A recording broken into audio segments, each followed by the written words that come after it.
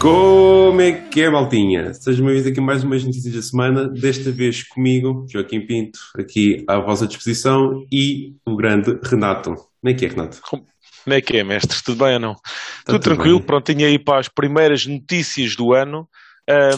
Tivemos afastados agora aqui durante algumas semaninhas, nós tínhamos informado aí a malta disso, principalmente por causa das épocas festivas e também um bocadinho porque as notícias também não foram abundantes, vá, digamos assim. E então aproveitámos para fazer aqui uma pequena pausa com as notícias, mas pá, o ano vai arrancar em grande, já temos aí grandes jogos em vista e vamos começar então a entrar no ritmo e começar aqui com mais notícias do momento e o Kim vai arrancar aí com a primeira notícia, né, Kim? Yes! Ora, para começar aqui a primeira notícia, a Sony confirma oficialmente o PSVR 2. Já tinha havido alguns rumores, aliás, já tinha sido anunciado que ia haver uma nova iteração, mas finalmente partilharam aqui mais alguns detalhes da parte da Sony, mais especificamente algumas das especificações do dispositivo. Ora, para começar, os controllers irão chamar-se Sense Controllers e vão sempre adotar a funcionalidade do feedback áptico como temos no DualSense, o que para mim é um grande plus, porque Yeah. pá, é das melhores, acho que aquilo para o VR deve ser tipo do caralho. Devem conseguir fazer muita coisa fixe com aquilo. O ecrã do headset vai ser um ecrã OLED com uma resolução 2000 por 2040, 2040, que é um dos valores muito mais elevados do que o PSVR que a gente tem hoje em dia, e suporta uma taxa de frame rate, taxa de utilização, entre 90 a 120 Hz, com um campo de visão de 110 graus. Também o próprio dispositivo irá incluir as câmaras no headset para conseguir registrar os movimentos dos jogadores. Assim, o que é que isto é fixe? Não tens de estar preso à câmara à frente do ecrã, da televisão, Yeah. e ter medo de fugir ali da coisa, porque senão aquilo já não apanhava os controladores. Não. Aqui já está muito mais, será uma experiência muito mais sólida. Vá. E para terminar, aqui o primeiro jogo oficial para o PSVR 2 será um jogo da franchise do Horizon Zero Dawn. Neste caso, irá se chamar Horizon Call of the Mountain, desenvolvido mesmo pela Guerrilla Games, que está a ser desenvolvido especificamente para o PSVR 2 e para começar assim já a dar uma entrada aqui mais a fundo para o Sim. processo do Horizon. E olha, eu por acaso não estava à espera de todo de que introduzissem aqui o Horizon como uma experiência VR. Acho interessante, não sei o que é que eles vão fazer com aquilo, não sei se a gente vai jogar como a Aloy ou será um outro tipo de experiência, mas Yeah. fiquei intrigado, especialmente com a parte visual, que estava para um jogo VR. Os jogos VR geralmente têm sempre algum sacrifício em termos de visual para complementar, pronto, toda a componente visual Claro. do VR, mas olha, fiquei surpreendido. O que é que achaste, Renato? Olha, já fiquei surpreendido por ser tão cedo. Para te ser sincero, estava à Sim. espera de algo a ser falado que fosse um pouco mais tarde, mais para o meio, fim de 2022, e 22, e depois mostrar já alguma coisa mais sólida ainda do que já mostraram. De qualquer das formas, acho que parece-me ser uma máquina já interessante.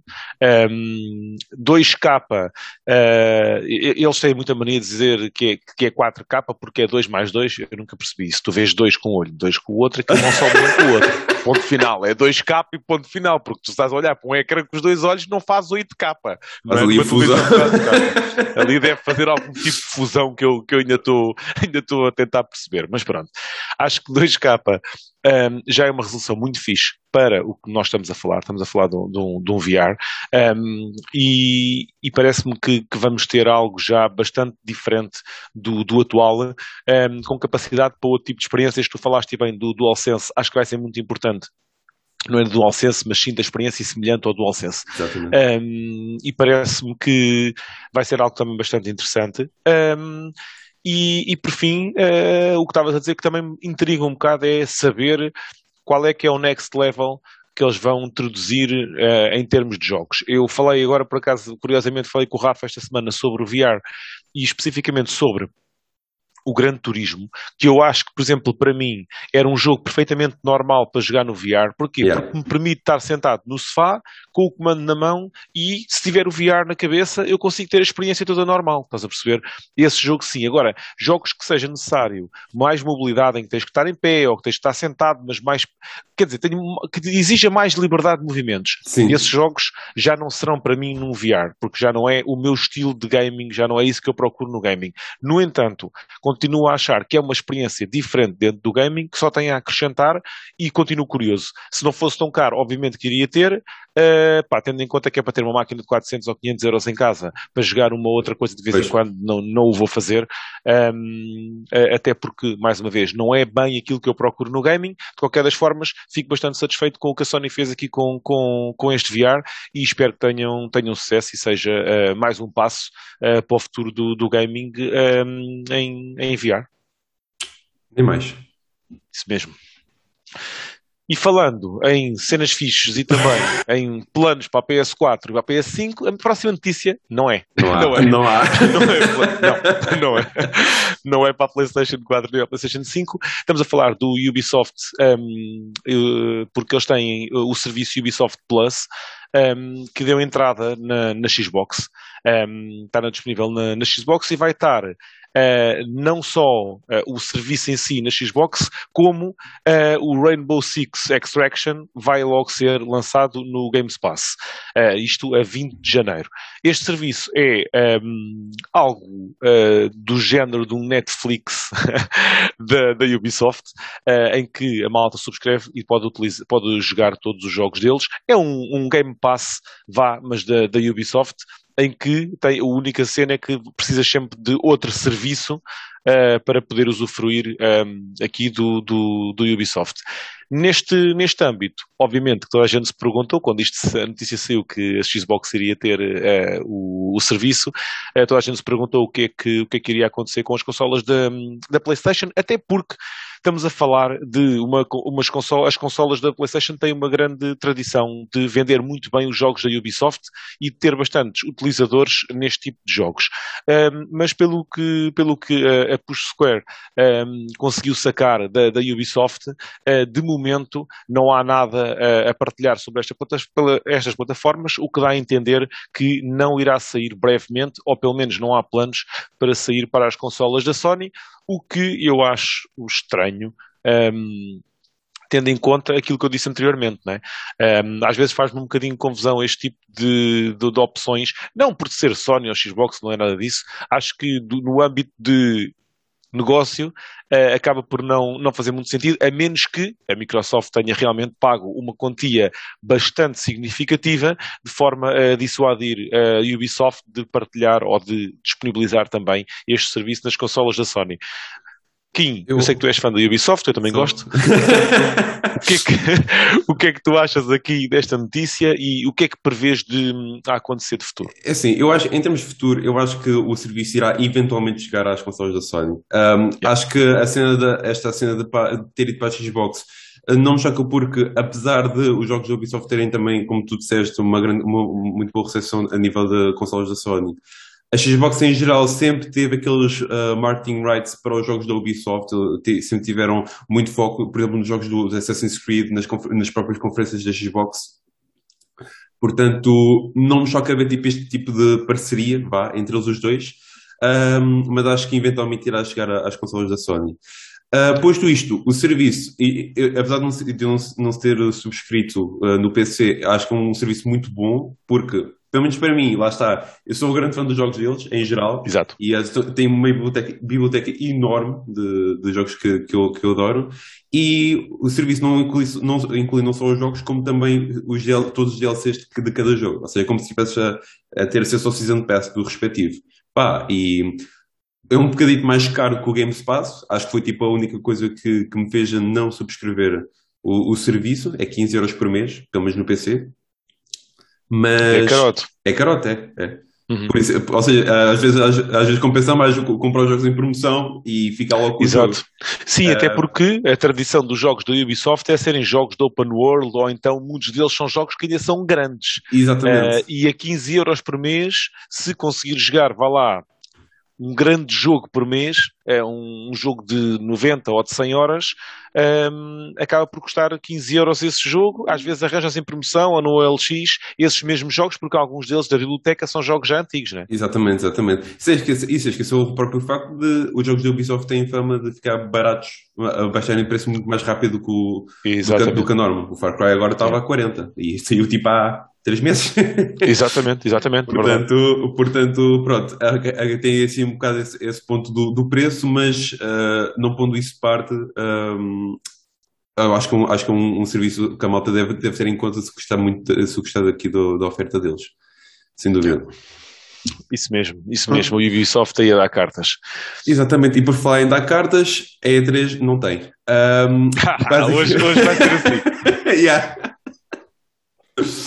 Basicamente, foi anunciado agora que a E3 em 2022 não será presencial. O evento presencial foi cancelado e, ainda mais, a parte digital, ou seja, se fizerem aquilo remotamente, toda essa discussão continua incerta. Eles lançaram a seguinte comunicação, e passo a citar: devido aos riscos para a saúde em torno do Covid-19 e seu potencial impacto na segurança dos expositores e participantes, a E3 não será presencial em 2022. Continuamos incrivelmente entusiasmados com o futuro da E3 e esperamos anunciar mais detalhes em breve. Ou seja, a parte presencial, como disse, está completamente posta de parte, o que é um bocado, apesar de compreensível, lá está, foi a mesma coisa no ano passado e em Exatamente. 2020 tenho sempre um pouco de pena, porque a E3, mais que o Game Awards, a E3 sempre fui grande fã de todos os anúncios, toda a experiência em geral, as Yeah. conferências em geral, principalmente da Sony, que se calhar não ia participar na mesma, que ela agora tem estado um pouco em paralelo, mas sempre foram uns highlights grandes em toda a indústria do gaming e pronto, estar a ver isto aqui posto a ficar para trás é sempre um pouco de pena. Yeah, verdade. Pá, eu, sinceramente, tal como tu, e mais nos últimos anos, porque tenho que ser sincero, antigamente a E3 para mim, eu retirava ou ia à procura do que tinha sido anunciado, não era o próprio evento em si que eu estava em cima do acontecimento. Era mais para ir vendo o que é que ia sendo anunciado. Hoje em dia já não, hoje em dia e nos últimos anos já gosto de acompanhar praticamente tudo, ver algumas conferências em direto, e como tal, para mim é pena que isso assim seja. No entanto, e tendo em conta que aqui também se já começa a pôr em causa a própria existência da E3, porque pelos vistos não há nada de concreto nem para uma E3 em formato digital, e segundo alguns experts, supostamente já deveria ter começado a preparação deste evento, o que também não é conhecido de ninguém. Isto se calhar, provavelmente até seria um bom tópico para nós falarmos um pouco mais no podcast, e falarmos sobre o sim ou não destes eventos. Nós já falámos sobre presenciais ou não presenciais e neste momento temos que começar a ponderar realmente se estes eventos generalizados começam a fazer sentido numa altura em que as marcas apostam tanto em eventos próprios. E depois quando chegam a estes às vezes não têm, ou não têm nada de especial para apresentar, e acabam por defraudar um bocadinho as expectativas do pessoal, e com isso tiram um pouco da qualidade ao evento, e também porque se estes eventos não são presenciais como eram de início, se também isso não foi tirando um pouco o entusiasmo para estes eventos. Ou seja, se o facto de ser apenas digital também não começa a tornar isto algo tão normal como um anúncio qualquer hoje em dia de qualquer uma marca para meter ou apresentar 3 ou 4 jogos, e começa a desvalorizar um bocadinho aqui a E3. Era engraçado, se calhar depois tenho que sugerir ao pessoal e pensarmos, olha pessoal, deixa aí também nos comentários se gostavam de ver esta situação da E3 mais concretamente e dos eventos no geral ser debatida aqui pelo pessoal, se achamos que deviam acabar, do que é que deveria ser feito, o que é que as marcas deviam fazer em relação aos seus jogos e a forma como os anunciam. Deixem também depois aí na caixa de comentários. Mas é isso, tenho pena e espero que num futuro próximo tenhamos, se não uma E3, algo do género que nos permita manter este entusiasmo que nós tanto temos quando chega a esta altura da E3, não é? Exatamente. É isso. Bem, como nós estamos fartos de falar já de coisas más, vamos falar de uma cena fixe. Pelo menos para quem é fã para quem está na Sony e para quem é fã também da Naughty Dog, porque a Naughty Dog está então a trabalhar em múltiplos projetos, segundo fontes. Ora, os criadores estão aqui de jogos como Last of Us, Uncharted, estes são os mais conhecidos e aqueles que nós temos um bocadinho mais carinho por eles. Veio dizer então que estão a trabalhar em múltiplos projetos. Ora, um deles nós já sabíamos que realmente era aqui o multiplayer, o tão aguardado multiplayer do Last of Us. Portanto, esse é certamente, e já está confirmado que eles estão a trabalhar nele, portanto, esse é um deles. E também já há malta a falar sobre uma possível sequela do Last of Us, portanto, também está em cima da mesa. Temos também hipótese de ser os remasters ou mesmo os remakes do 1, 2 e 3. A ser dos 3 eu acredito que fosse mais um remaster do que propriamente um remake, mas não me estranhava nada que eles fizessem um remake aqui destes jogos. Portanto, vamos ver o que é que vai sair aqui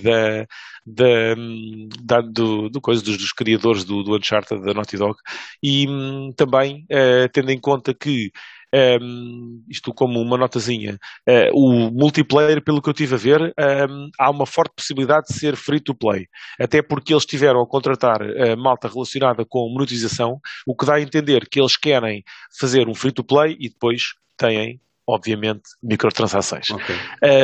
Mas isto seria bom principalmente por um aspecto. Eu esta semana debati com um amigo meu de um dos grupos de PlayStation onde eu costumo partilhar algumas coisas, e estávamos a falar sobre o ser free ou não ser. Ele acha que devia ser pago, porque quem comprou o jogo na altura disseram que iria vir o multiplayer, depois não veio, e ele acha que devia ser pago, uma parte devia sempre pagar algo. Eu achei que, apesar de respeitar a opinião dele e achar que muito bem poderia ser pago, acho que em termos de game, para o jogo em si e para a base de jogadores, era importante que fosse free to play. Isto tendo em conta o que aconteceu com o primeiro Last of Us, em que ao fim de 3 anos, ao fim de 2 anos e meio, 3 anos, a base de jogadores começou a cair, os matchmakings eram muito longos e este tipo de comunidades começam-se a desfasar. Até porque estamos a falar de um jogo que é um multiplayer, mas é de uma consola só, ok? De uma marca só. E então acho que era bom ser free to play, peguem mais gente e depois então metem microtransações. Mas para trazer mais malta para o multiplayer do Last of Us, acho que era uma boa ideia ser free to play. Mas vamos lá ver o que é que vai sair daqui. Kim, o que é que tu estavas mais entusiasmado caso eles fizessem alguma coisa nova, ou querias mesmo algo novo? Alguma coisa do que eu falei ou algo novo? Algo novo, sem dúvida, pá, sem dúvida. Acho que é assim, como tu disseste bem, nós adoramos os jogos deles, Last of Us, então em particular, para mim pessoalmente, mas adorava vê-los afastar-se um bocadinho deste território de Uncharted, Last of Us, e partirem para algo novo, algo que eles já falaram no passado. Acho que até já tinha comentado isto antes. Eles falaram já no passado numa experiência, numa história tipo mais sci-fi, que eu pensei tipo, não sei se é bem uma coisa para mim, mas olha, ver o take da Naughty Dog num setting assim, até curtia de ver o que eles conseguiam fazer com isso, tipo algo mais diferente. Concordo. Posto isto, relativamente à cena do multiplayer de Last of Us, olha, eu curti acho que se fosse free to play, estou contigo. Se fosse free to play, é ser muito melhor. Algo semelhante foi como fizeram agora com o Halo Infinite. Pá, o multiplayer teve um grande sucesso, um grande boom, por causa mesmo, não só por causa disso, né? Mas o free to play teve muito a ver com isso, porque muitas pessoas acabaram por experienciar o jogo e gostaram. E acho que o multiplayer do Last of Us, se fosse tipo com base só na minha opinião do primeiro Last of Us, pá, acho que foi um multiplayer muito bom, que nem estava à espera de ter gostado tanto quanto gostei. Acho que estava muito bem feito, e mais pessoas pudessem experienciar isso e tornar os próprios jogos mais vivos, né? Mais populares. Exatamente. Sim, seria um bom, sem dúvida. Acho que faz todo o sentido. Até porque há aqui uma coisa no multiplayer, que é, apesar da malta eu acho que quem joga multiplayer tem um bocado essa consciência. Sim. É muito importante o fluxo de entrada e saída de jogadores num multiplayer. Claro. Mesmo quando tu tens uma base de jogadores que já jogam há muito tempo, esses jogadores também gostam, porque é verdade, gostam de apanhar os chamados noobs de Natal, gostam de apanhar a malta que joga há pouco tempo a jogar, e cria aquele fluxo de nem é só jogos tryhard, é jogos depois mais casuais, e é importante, no multiplayer é muito importante haver esse fluxo de entrada e saída de jogadores. É claro que os que se mantêm são os que fazem o core de base, não é? Exato. Mas é importante muito esse facto, e acho que o multiplayer traz isso. Hoje experimento eu, amanhã experimentas tu, depois tu falas que já jogaste e experimenta um amigo teu, e então está sempre a entrar e sair jogadores, mantendo, obviamente, aquela base principal. Acho que era importante. Sem dúvida, sem dúvida. Muito fixe. Mas concordo contigo, também gostava de ver algo novo, seja o que fosse, e ver também do que é que a Naughty Dog era capaz de fazer além deste tipo de jogos que tem feito. Exatamente. Bom, e falando em coisas novas, não vai ser este o caso. Agora este o padrão. Basicamente, a Legendary Edition do Mass Effect, ou seja, toda a trilogia remasterizada, está agora incluída no EA Play para a PS5 e PS4. Ou seja, basicamente, se forem subscritos ao serviço, poderão sacar toda a trilogia completa do jogo e já remasterizada, uns belos de 85 GB para ter ali na vossa consola. Que, pá, olha, eu não tenho jogado já esta versão, ainda esta versão, mas a gente já comentou isto no passado, continua a ser uma grande experiência e agora cada vez mais acessível à malta, quer ser em múltiplas consolas, para todas as plataformas, nos serviços, em todos os serviços, pá. E acho que só vai trazer mais valor também ao serviço do EA Play, que eu não sou subscrito, portanto não posso falar pelo mesmo, acho que o Rafa é, mas que pá, é sem dúvida uma grande adição ao mesmo. Concordo, sem dúvida nenhuma. Acho que é, como tu disseste, é uma trilogia de peso. E nem digo muito, obviamente que é da EA, não é? Mas foi uma trilogia em que a BioWare meteu bastante carinho e teve bastante sucesso com os 3 primeiros jogos. Tive muita pena do que aconteceu com o Andrómeda. Mais valia não terem feito aquele jogo. Acho que foi mau. Tu chegaste a jogar já agora? Cheguei. Okay. Muitos bugs, muito menos interessante o jogo, muitas zonas de open world que são completamente desnecessárias no Mass Effect. O Mass Effect não é aquela experiência, o Mass Effect é a experiência do 1, do 2, do 3, e que faz falta, eu acho que cada vez mais nós como jogadores temos que também passar esta ideia e temos que começar a mostrar que não é necessário fazer open worlds em todos os jogos. Não é necessário. Há jogos lineares que são espetaculares. E esta tendência de querer fazer um open world para aumentar o tempo de jogo de certos jogos cada vez mais me incomoda.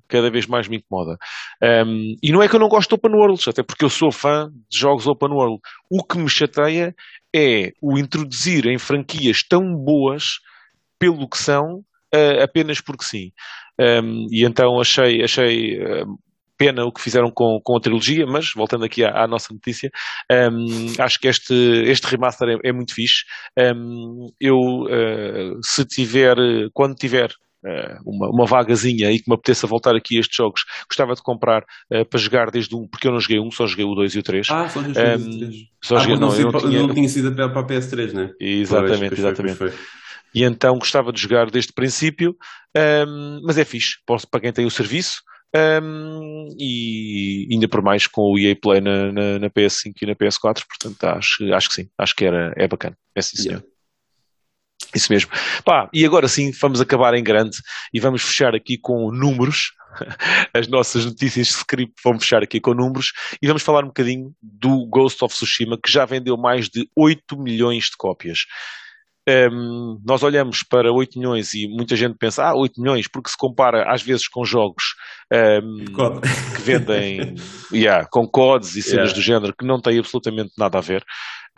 mas 8 milhões de cópias num exclusivo é muito, muito importante para a Sony, e principalmente para a Sucker Punch, e como tal é muito, muito importante este número. O jogo, como nós já falámos muito aqui mesmo no podcast e tudo, é um jogo brutal.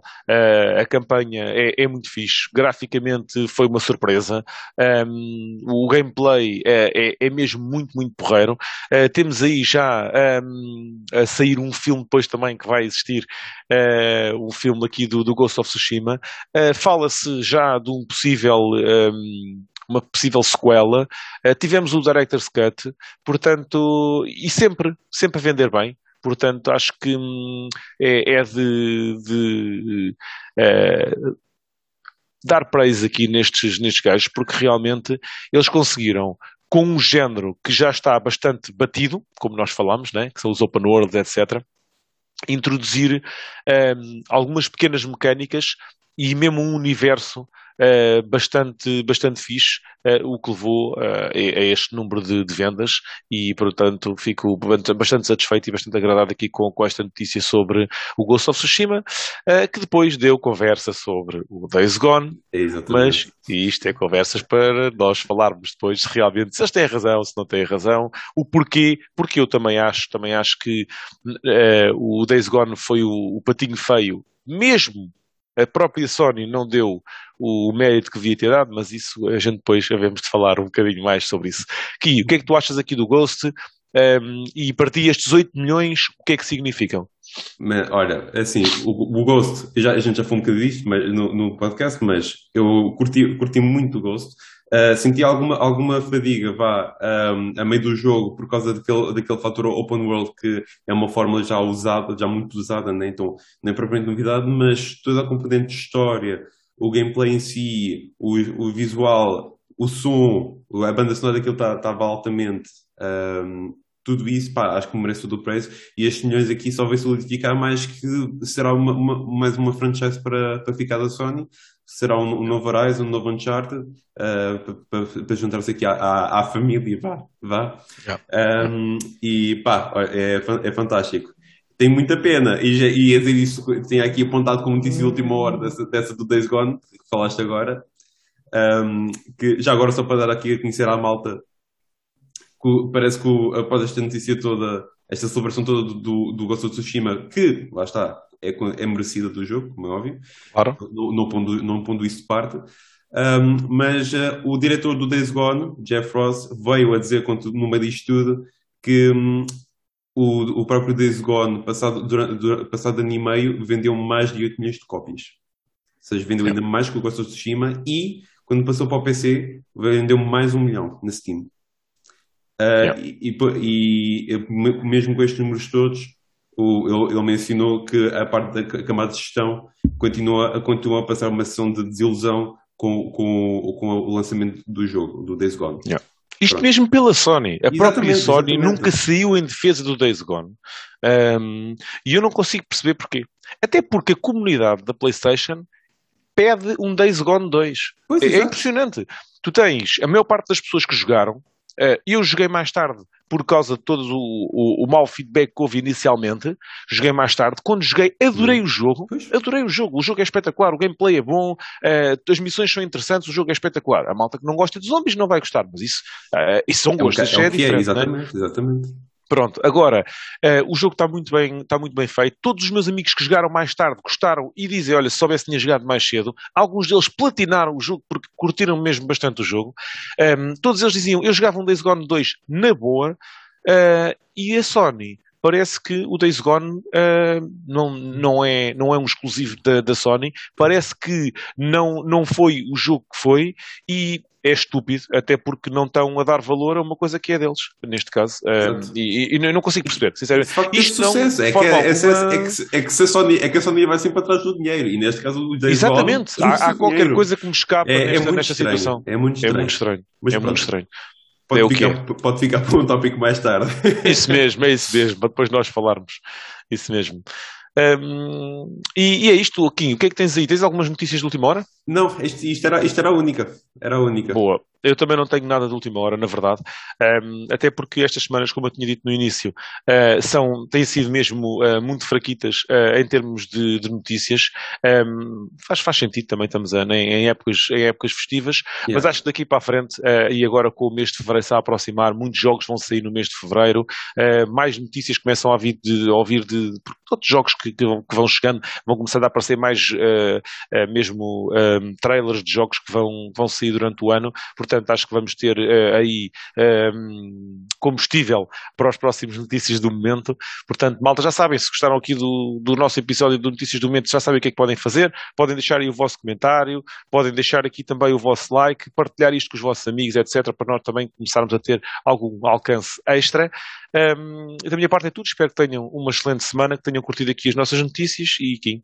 Sim, faço as minhas palavras do Renato e, maltinha, não percam o próximo episódio. O próximo episódio, porque nós também não. Tchauzinho, maltinha. Tchau, pessoal.